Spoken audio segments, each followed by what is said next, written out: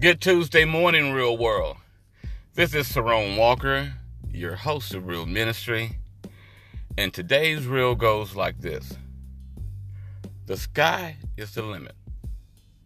The difference between doers and thinkers to me is that thinkers just think about what they want, and doers do what they think. Which is truly the way I believe in my heart is the way that God, our Father, created us. I mean, think about it. Doers do what they think, and thinkers just think about what they want. So to me, essentially, doers, I believe, were those disciples that followed Jesus. A doer is Jesus. A doer is the top 10 to 15% that are super successful in this world, in my beliefs, because I think that those are the ones that have the true faith and belief and have the will and effort from that vision from God to do the work in the unseen until the unseen becomes visible. Meaning bringing their dreams, visions, bringing all those things to reality. So my philosophy is on a 10-year time span, a doer versus a thinker. A doer in the next 10 years, when it comes to a vision, is thinking, let's build the vision, let's build on that dream, let's put in the work on that dream. The doer is thinking millionaire, billionaire status on a vision. And then once he gets it on lock, then we have to reproduce it and serve it to the world. On the other hand, the thinker has the same time and opportunity. But on the flip side of that coin, they think about in 10 years what company they'll be working for after they graduate college and hopefully retire. Retirement. You're tired again. Simply, not everybody can fly, but in all reality, everybody really can fly. The sky is the limit. Now, I'm not saying you don't have to have at least the basic educational tools. I mean, I'm not saying that, so don't take it that way. You do need what I believe in, like Jim Rohn says, you need the basics. You're going to need your English, you're going to need your math, and spelling and language arts. And the reason I think those are most important, because if you look back from wherever you remember time starting from up until now, we didn't have all these subjects. And there are hundreds, thousands of success stories. A lot of success stories that we haven't even heard yet. A lot of success stories that we have heard that have been skewed, that are now coming to light. Because you can't keep light in the dark for so long. It's got to come out. Light comes out of darkness. That's why a seed sprouts out the ground. Light comes out of darkness. God shows us that in everything he does. So when it comes to the belief, no matter how dark you may think it is, you are a light. So back on those subjects, and why I think those basics are so important. Look at it. When it comes to English, you at least want to know and understand who you're doing business with. Unless you have a good interpreter that you really, really, really trust, because ultimately they'll be running your business. And to me, that doesn't make any sense.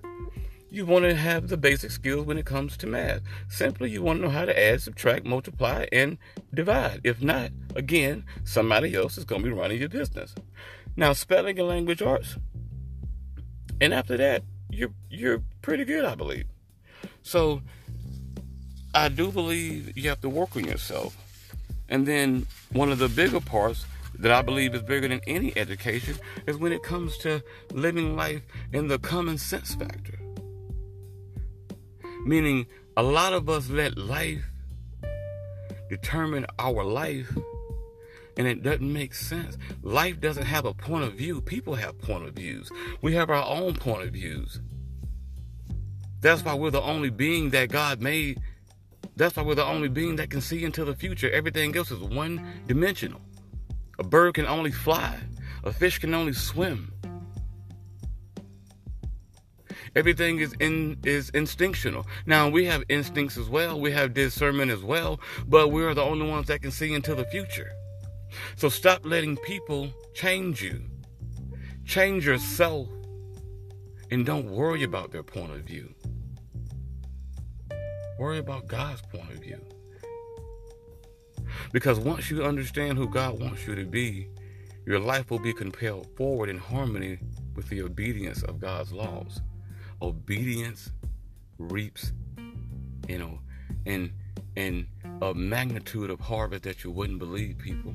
No matter how it looks like right now, the harvest is right around the corner. And just like E.T. say, some of y'all are just one swing away. Just a few steps away before breaking that tape and crossing the finish line. And you're giving up. Some of you are like that bow in the quiver, like like Bishop T.D. Jakes says, when it feels like life pulls you back so far to where it feels like you're stretched out to your max and everything is trembling and you're crying and you're sweating. But then when life lets you go, it's not life letting you go. It's God letting you go. Eagles kick their young out of the nest. And if God speaks on, or if the Bible reflects on the eagle and the lion, then how do you think our Creator treats us when it comes to when we pray for Him to give us what He has for us on our lives, and then when He gives it to us, we don't want to flap our wings. We don't want to put in the work. So you have to be in obedience with God's laws.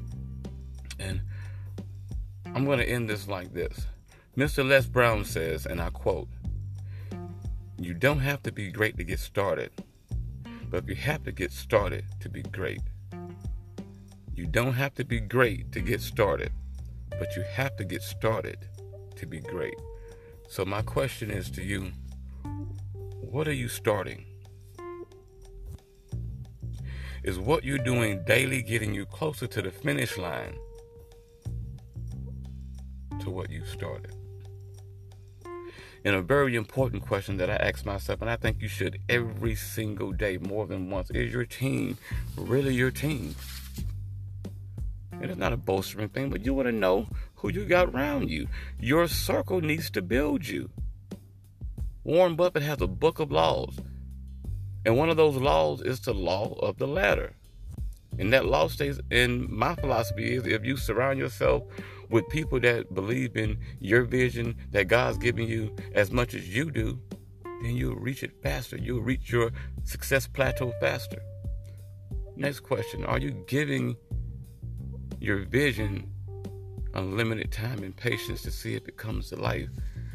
Are you doing a 120-day plan, or are you just doing it when you feel like it?